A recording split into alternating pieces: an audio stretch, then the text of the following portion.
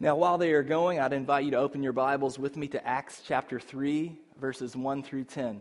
Young disciples, that's a passage that you'll want to write down at the top of your sermon guide. Acts chapter 3, verses 1 through 10. You can find that on page 911 if you're using one of the Bibles in the chairs. Today I want to talk about a beautiful church, and I want to do so in two ways. I think that a beautiful church fosters what people need most. Young disciples, that word fosters is something you'll need for your guide. We'll come back to it later if you can't get it now. And then secondly, I think that a beautiful church foretastes what God wants most. Young disciples, foretaste is another word you'll need, but we'll come back to it later.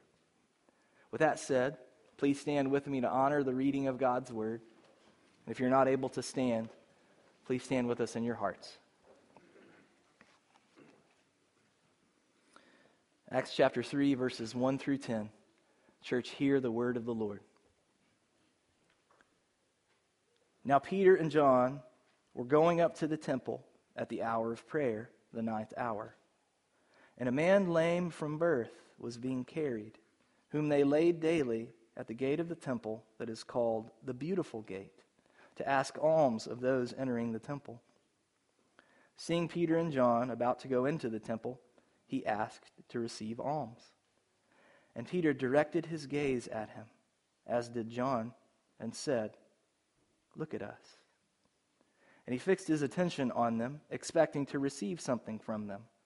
But Peter said, "I have no silver and gold, but what I do have, I give to you. In the name of Jesus Christ of Nazareth, rise up and walk." And he took him by the right hand and raised him up, and immediately his feet and ankles were made strong. And leaping up, he stood and began to walk, and entered the temple with them, walking and leaping and praising God. And all the people saw him walking and praising God, and recognized him as the one who sat at the beautiful gate of the temple, asking for alms. And they were filled with wonder and amazement at what had happened to him. Church, the Lord has spoken to us. Let's say this together. Thanks be to God. You may be seated.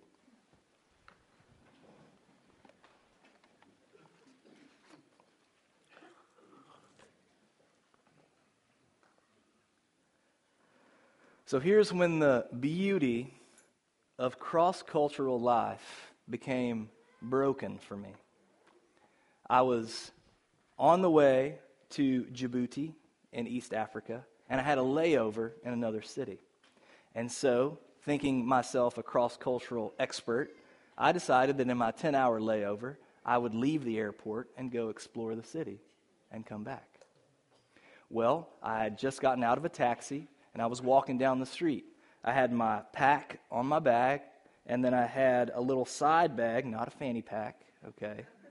No, I'm not back to the fanny pack yet, but I had the side bag that I kept kind of right here, center chest, that had all the most important things in it. And so I'm walking, and two small kids from the street came up, and one of them immediately put both his hands on my left arm and dug his nails into my arm to the point where they were starting to break the skin. Well, you can imagine that my attention was directed to this guy. Meantime, his friend shoves a magazine up in my chest about right here and is saying, buy this magazine. So I'm trying to get this kid off my arm and tell this kid I don't want his magazine without knocking them both out cold, right? Well, while this kid has his magazine here, he is unzipping my side bag, reaching in and pulling out my travel wallet. Now, they disappear. I don't know they have anything. I continue on my way until I realize that thing is gone. And immediately my heart fell straight through my chest. You know that feeling where you're just like, oh, I literally don't know what to do right now. Because it had my passport, my credit cards, my driver's license, all my important documents, and $1,500 in cash. Gone. Now, I had a phone, but I didn't have internet access, and I didn't have a card in the country, so I couldn't call anyone. I didn't have anybody's number. So I'm wandering around this city not knowing what in the world to do with myself. It was terrible. I was terrified, humiliated. So finally I went to the police, and I told the police, now in America, you are what? Innocent until proven guilty. But in many countries around the world, it's the opposite. You are guilty until proven innocent. So even though I had been the one who was robbed, these police took me to the station and detained me. They were searching my stuff, asking all these different questions, not helping me at all. Now, I don't, in my trauma of that, remember exactly how it happened, but I was just pleading, trying somehow to get a hold of anyone. And the question that was pressing deep down into my heart was this: who's coming for me? I just want to know that someone is coming for me. Now, it doesn't quite take getting robbed and detained in another country to realize this. All of us are actually born wanting and longing for that same thing. God has wired it into human nature. Think of a baby. Baby cries for most of the reasons. The thing that will help that child, and the reason why that child is crying, is because they're wanting someone to come for them and pick them up and hold them and be with them. Think about an older child who's always like, Daddy, look at this. Mommy, check this out. Will you come play with me? What are they wanting? They're wanting someone to come for them. And like I said last week, like we like to think we outgrow those childish ways, but we don't. It just looks different. Now think about this. Think about the single person longing for marriage. The student longing for a friend or a friendly face in the cafeteria. The homebound person longing for a visit. Listen, when you do something as simple as post on social media and then you log back on later to see who has liked it and who has commented on it, and you feel that terrible feeling when no one has liked it and no one has commented on it.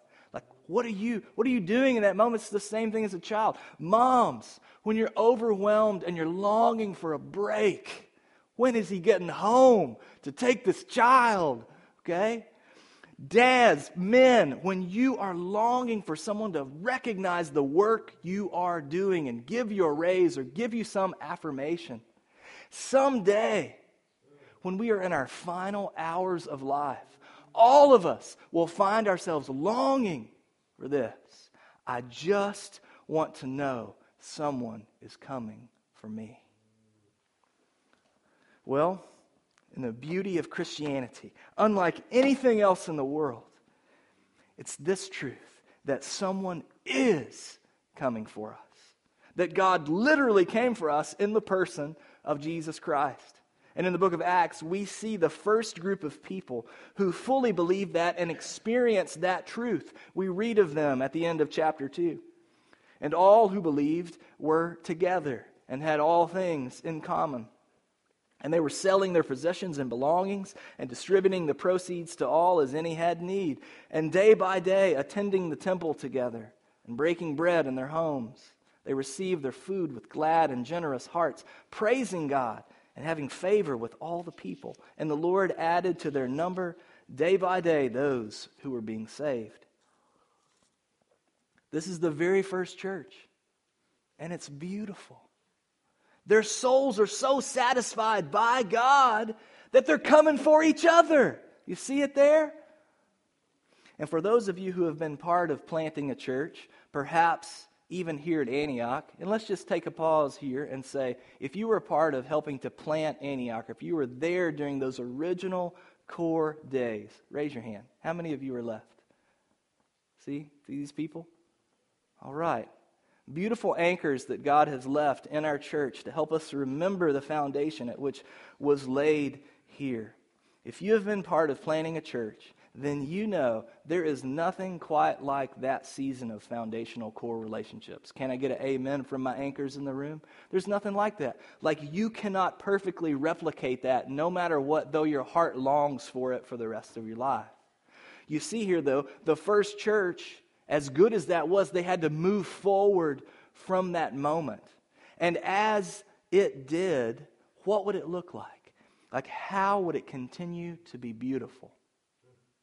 I think we'll see this, that a beautiful church fosters what people need most. Young disciples, you need that word, fosters.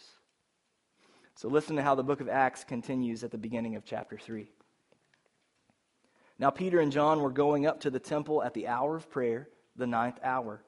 And a man lame from birth was being carried, whom they laid daily at the gate of the temple that is called the Beautiful Gate, to ask alms of those entering the temple. So here's the setting.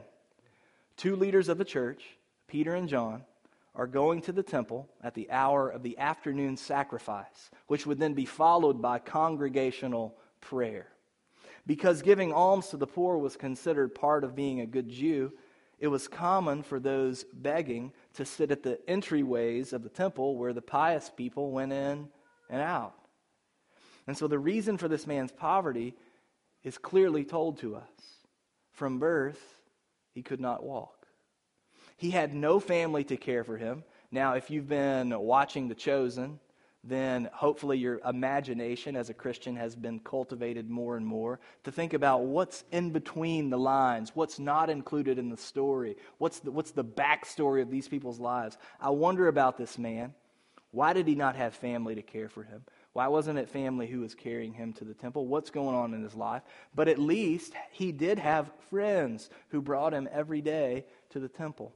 And later we are told that he was over 40 years old. And so that means he may well have sat daily at this gate for decades. Decades. And it's pitiful to think about the irony of this broken man sitting at a gate that's called what? Beautiful. I mean, it is a word that can be translated also as graceful, flourishing, belonging, fruitful in season. His situation is like none of those things. Every day for decades, he's asking the question, who's coming for me? And over, the answer is no one. Until, verse 3, seeing Peter and John about to go into the temple, he asked to receive alms. And Peter directed his gaze at him, as did John, and said, "Look at us." And he fixed his attention on them, expecting to receive something from them. Now, as all of you know, as residents of Louisville, Kentucky, making eye contact with someone who is begging can be an awkward thing. Why? Well, one of the most practical reasons is, if you do, then it communicates the possibility of what? You want to give them something, okay? And if you don't want to give them something, but you're making eye contact, then it's awkward, right? You need a DTR in that moment, like, what's happening here, okay? Here is that kind of moment between Peter, John, and the man. Like, they've not only made eye contact, but now they've spoken to him. And so naturally, he expects that they're going to give him something. But even without knowing the rest of the story, like, you can tell that something more is happening here. The author writes that Peter and John directed their gaze at him and called for his gaze in return. They say, "Look at us, look at us." Now, do you know the power of holding someone's gaze? Like, there's a reason why we have this saying in our culture that the eyes are the window to the soul. Heard that? Think about it like this. I've heard a counselor say that sometimes when a married couple who almost can't tolerate each other comes into his office, one of the things that he will make them do is sit very close, face to face, and for 5 minutes stare into each other's eyes. Imagine the awkwardness of that. Okay? You're trying to picture it yourself. Like, I like my spouse and I don't even want to do that, right? Okay? So he says that usually the first minute or two is nearly unbearable for those two people. Probably even hard to watch. But if they stick with it, then by the end, one or both of them is often crying. Because they're starting to see each other again. Perhaps they're even taken back to that season of foundational core relationship where they loved to look into one another's eyes with welcome. When they were mesmerized by the experience that someone has come for me. As Peter and John hold the gaze of this broken man at the gate called Beautiful, someone is finally coming for him. Verse 6, But Peter said, I have no silver and gold, but what I do have, I give to you. In the name of Jesus Christ of Nazareth, rise up and walk. Now, the interesting thing here is, Peter actually does have access to silver and gold. Remember earlier we read that the church was selling their belongings and giving them to the apostles to be distributed to those in need. The point is, it's not that Peter literally doesn't have anything to give, but that he has alms to give that are far greater than silver and gold. And he says it's in the name of Jesus Christ of Nazareth. Like, what's that? Is that like some incantation that helps you to have some magical power to do things like this? No, it's another way of saying by the authority of Jesus Christ. You see, Peter and John are continuing the ministry of Jesus Christ. This is what the book of Acts is all about. It's not about the amazing acts of the apostles. It's the acts of the Holy Spirit as the Spirit of Jesus lives in them and continues to work in them and through the local church. Remember back when a paralytic was lowered through the roof by his friends? You know that story in the Gospels? They rip a hole in the roof, lower the paralytic down. What does Jesus do? Like, he heals him. But here in Acts, after Jesus has already risen from the dead and ascended to heaven, okay, he's there. He's no longer here. All right, poured out my Spirit. Ladies and gentlemen, you got it. I'm out. I'll be back. Okay, as he's already risen from the dead and ascended to heaven, there's no more physical Jesus around. So how will this broken man ever experience the welcoming gaze of Jesus? How will he ever experience the healing power of Jesus? Jesus bailed out on us. He's gone. The way that this man will experience Jesus is through the embodied presence of Jesus and people like Peter and John. And this is what people need most. Do you realize what Jesus has entrusted to you? His very presence, so that through you, other people can experience Jesus Christ. If you want to see Jesus smile at you, sit with a brother or sister in Christ who loves you and receive their smile. That is Christ in them given to you. What a gift, what power, what privilege. And this is what we have to offer as a church. As the pastors have wrestled with vision for Antioch, like we've been honest with ourselves that we simply can't do everything.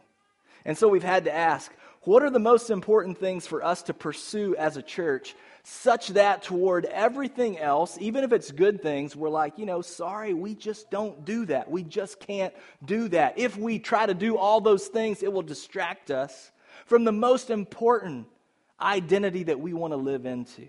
How can we just be who God made us to be? One of the things that I often say in the membership process, when people are asking in particular how they can serve in the church, I'm like, here's the greatest gift you can give to Antioch Church. Just be yourself. Just be who Jesus made you to be.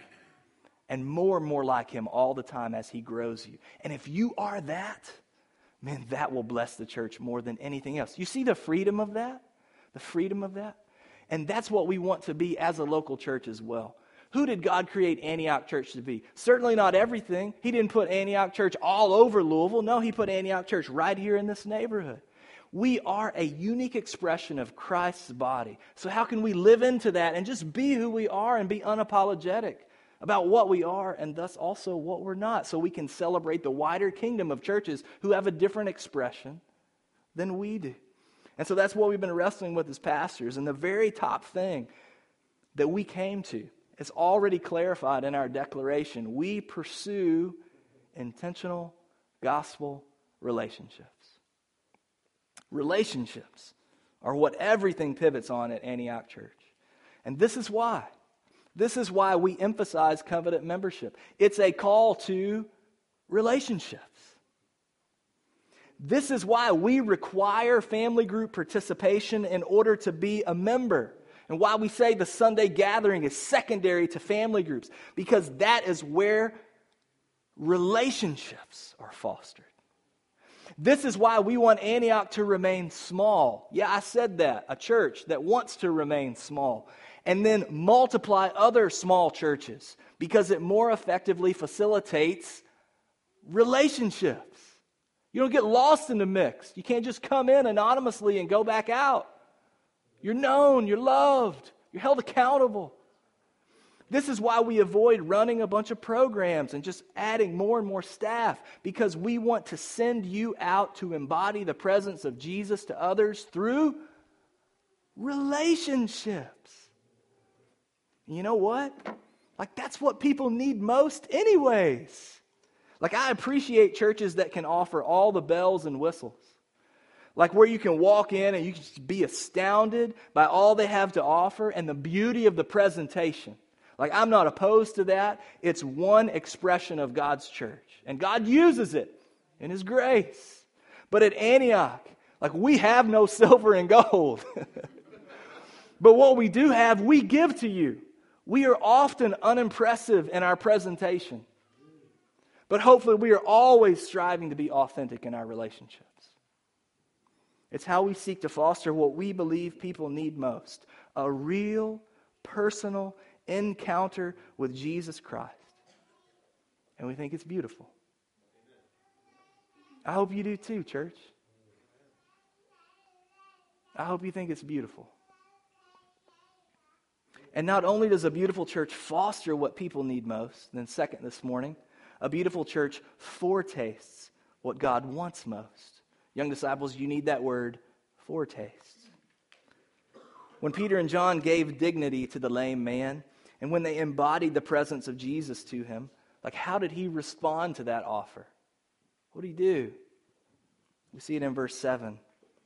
And he took him by the right hand and raised him up. And immediately his feet and ankles were made strong.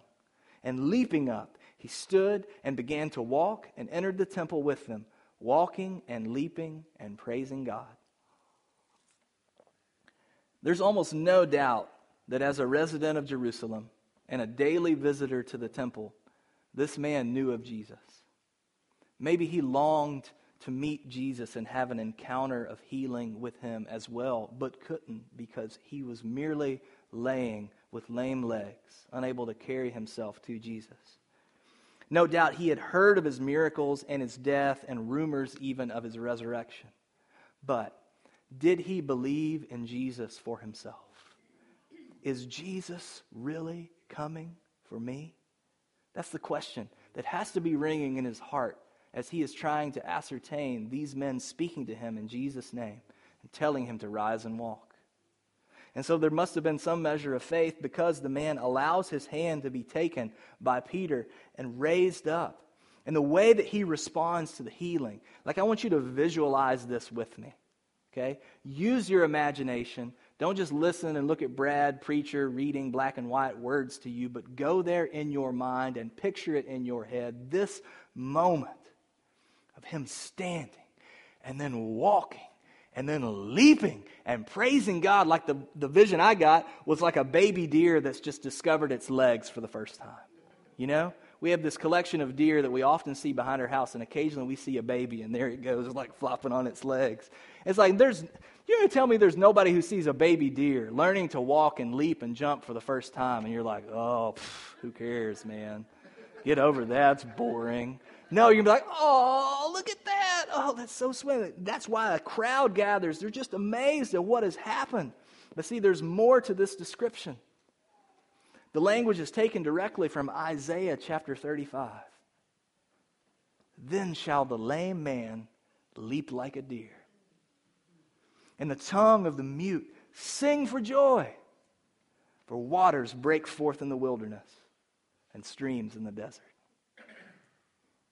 Isaiah was prophesying here about what it's going to be like in the last days when God returns to restore all things. When he says to all creation, I'm coming for you. It's time. No more delay. This is a foretaste of the new creation, when God makes everything beautiful again. You see, the miracles of Jesus aren't just supernatural acts, as if the natural order is the way that things should be. You ever thought about that?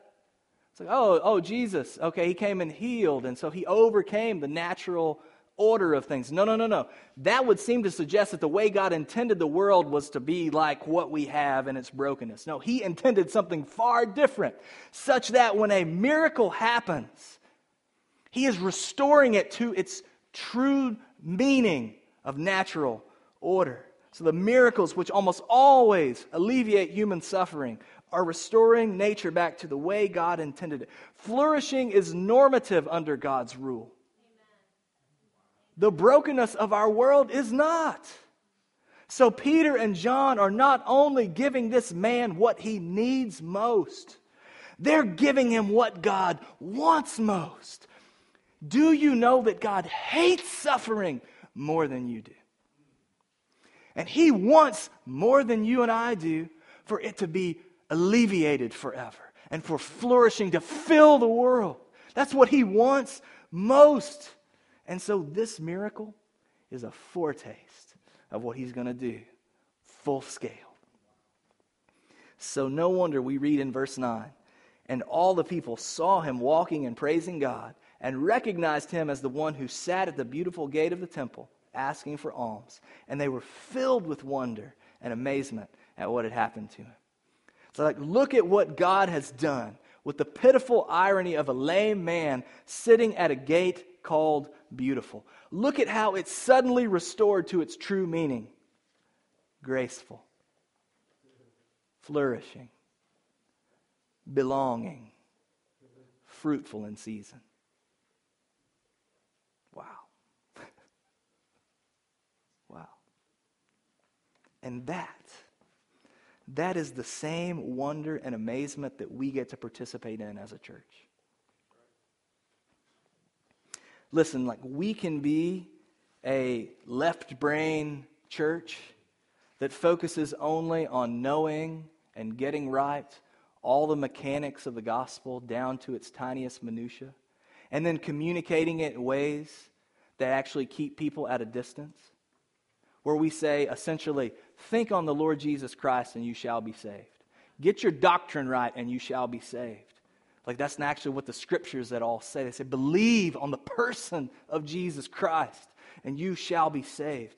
It's we can be that if we want to be that. Or we can also value not just doctrine, that's important, it's at the heart, right? We can value that, but also be an integrated church that embodies the love and beauty of the gospel as we preach it to one another and to our neighbors. So think of it like this. For me, that's my relationship with Ken, my next door neighbor. We moved in. We got to know each other, not because I was trying to be evangelistically fervent, but because we were neighbors, and I took a genuine interest in him, and he took a genuine interest in me. Next thing you know, we both like bourbon, so we were sipping a little bourbon in our backyard together, right? Just a little, just enjoying it, okay? This is Louisville. We can get by with that. So, next thing you know, we're helping each other in our backyards or front yards. Next thing you know, we're talking about each other's lives. Next thing you know, a relationship has developed such that Ken desires to come be a part of Antioch Church. He's in our family group. We're sharing life together. Suddenly, we're not just helping in each other's front yards, but we're weeping together in the front yard when we experience loss and pain. Ken's coming to the rescue whenever my basement floods. And then my girls write a book about him and give it to him. You know what I'm saying? And sometimes it's messy. We let each other down, and we have to talk about it, and we have to apologize to each other, you know? We go times where we're not talking to each other very much, don't see each other very much, and then it's like, man, we let each other down, you know? So this is an intentional gospel relationship. That's what it is. And it means the world to both of us if we really think about it. So let me ask you, when you think intentional gospel relationship, who comes to mind? Who is somebody in this church that makes a difference in your life by the sheer relationship that you have with them? Speak their name out loud. Say it. Say it. Jason? Okay. Okay. Say it. Say it as an offering to the Lord. Okay.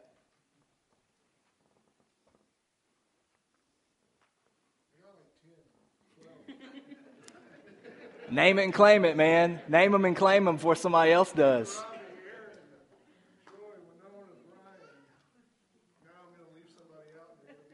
Yeah, that's okay. It's okay. Somebody can just say, my family group. Right? Right? Yeah. That's the thing, man. This makes a difference. And if you're sitting there and you're like, I don't have anybody. I don't feel like anybody's coming for me. Sometimes that happens in the local church, doesn't it? You know? Who are you coming for? Maybe you need to initiate being that to somebody else, and that's how you will find it reciprocated to you. I don't know. Okay? I want you to have that gift. This is the gift, and it brings us right back to it, of intentional gospel relationships. We pursue intentional gospel relationships. But what exactly does that mean? Anybody ever heard that phrase and been like, I've never quite heard a phrase like that. What exactly does that mean? Let me explain it. In order to define what something is, sometimes it's helpful to start with what it isn't, right?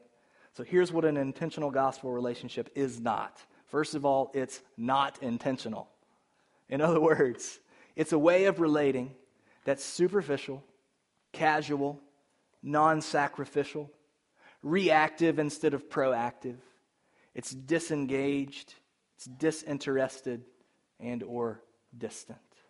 There is simply little effort being made from either person to make a difference in one another's lives. These are water cooler relationships. Also, it's not gospel. In other words, it's a way of relating that's self-centered, non-redemptive, unspiritual, aimless, consumeristic, short-sighted, transactional, independent, and or uncharitable, unloving. It puts Jesus on the margins instead of at the center. Therefore, it fails to transform us. Also, it's not relationship. In other words, it's a way of relating that's shallow, disconnected, pretentious, guarded, uninteresting, unrisky, and marked by a lack of genuine presence and affection. Although it makes for acquaintances, it doesn't seek to cultivate any deeper trust. And if this is our way of relating to one another at Antioch Church, we are not fulfilling our declaration as a church. We're not coming for each other. And that is the metric at Antioch Church. Like, what's the metric for success around here? Intentional gospel relationships displayed in every nook and cranny of this church. So instead, here's what an intentional gospel relationship is. It's intentional. In other words, it's a way of relating that's, and young disciples, you may want to write down your definition of intentional by capturing one of these words on the screen. It's a way of relating that's proactive, interested, purposeful, sacrificial, committed, and compelling. There is mutual effort from both persons to make a difference in one another's lives, even when it's hard. This is like, you know what? It's hard for everybody to be part of a family group. It gets old and stale sometimes. But you know what? Because it's intentional, you keep showing up, even when it's hard. Also, it's gospel. In other words, and young disciples, you can capture a word from this definition for your guides. It's a way of relating that's eternally impactful, dependent, forgiving, truth-speaking, redemptive, others-oriented, unconditional, and enduring. Because it is bound and sustained on the basis of what Jesus has done, his indwelling presence, it has the power to transform us. This is how the Bible says that we grow into full conformity to the image of Christ, is through one another, building each other up. And I just want to say here, this does not mean happy and neat and nice and clean. This means the closer you get to one another, the more power you have to hurt one another. And you will, because you're still a sinful person. And yet it is those ruptures, like we talked about last week, that God can bring repair and deepen your relationship. Okay? Finally, it's relationship.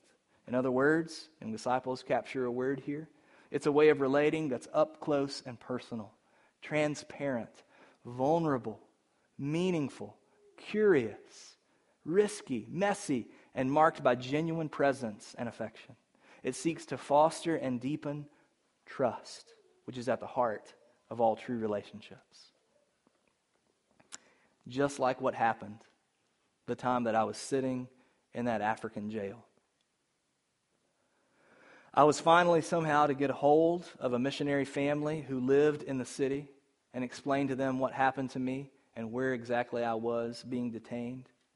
And they immediately came and picked me up and took me into their home and basically protected me until I was able to get a replacement passport and all the other stuff that you have to be able to be a person who can travel again. That was an intentional gospel relationship that straight up saved my life. And in the name of Jesus Christ of Nazareth, someone came for me. I'll never forget it. And they were able to embody Jesus in that way because Jesus Christ came for me himself. Peter goes on to proclaim this to the crowd that gathers after the miracle. He says, "Men of Israel, why do you wonder at this? Or why do you stare at us as though by our own power or piety we have made him walk? The God of Abraham, the God of Isaac, and the God of Jacob, the God of our fathers, glorified his servant Jesus, whom you delivered over and denied in the presence of Pilate when he had decided to release him. But you denied the holy and righteous one and asked for a murderer to be granted to you, and you killed the author of life, whom God raised from the dead. And to this we are witnesses." Like, what he's saying here is, he came for you, and you killed him. Like, can you imagine if I had done that to that family, that they had picked me up, took me to their household, and I killed all of them?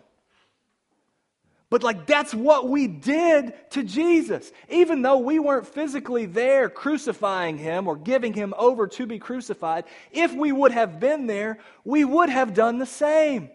Because they embodied the human spirit of rebellion against God that is so dark and so broken that even the most unconditional divine love that would come against it cannot be received and is destroyed instead. You see, we took that which was most beautiful thing in the world and we broke it until it died.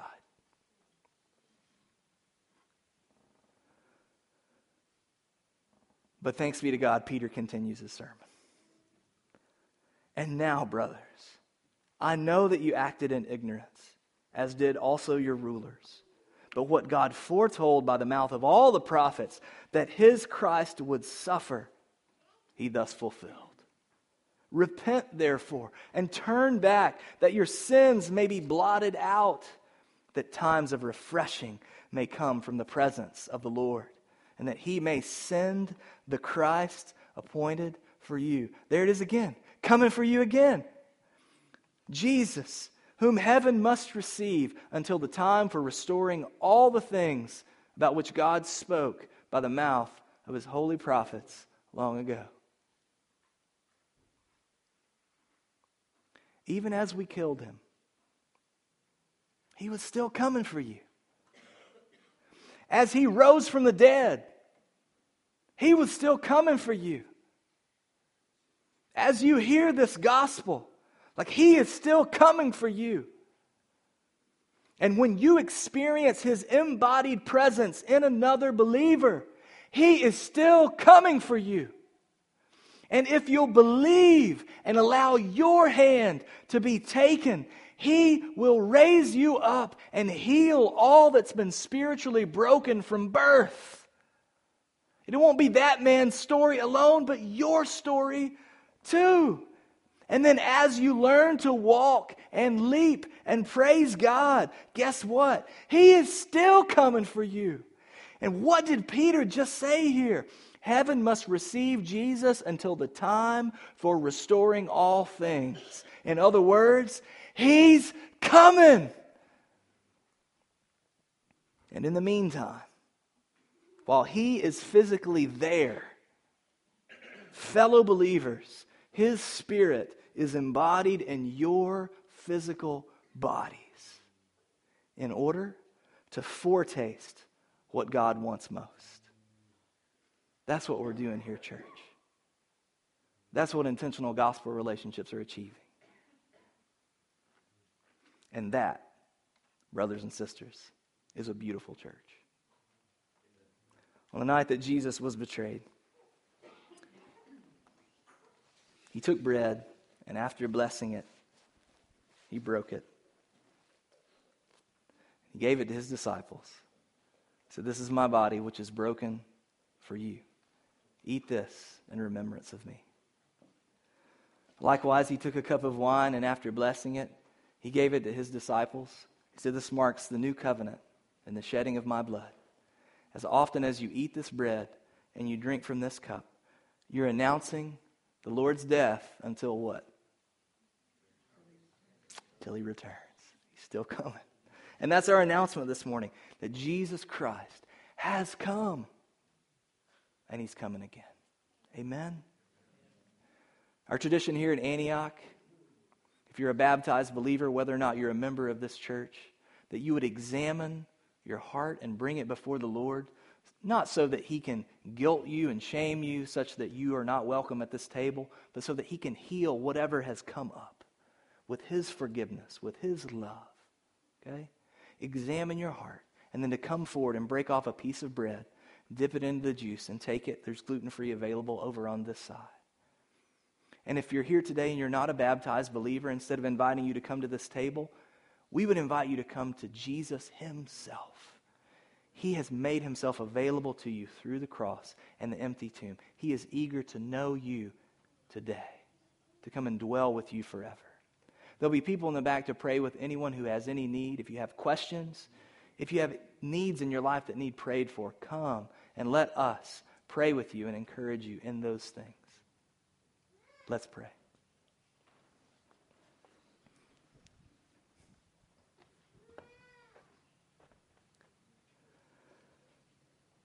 Father, we give you thanks and praise that you saw fit, even though you knew that we would reject you, you still came for us. And you came for us not just by giving us a law and not just by sending us prophets, but you came for us by sending us a Savior who would live the life that we could never have lived, died the death that we certainly deserved, and then rose in power over it in order to distribute your grace, your forgiveness, your love, your presence to anyone who would turn away from their sins and put their trust in you. Thank you, Father.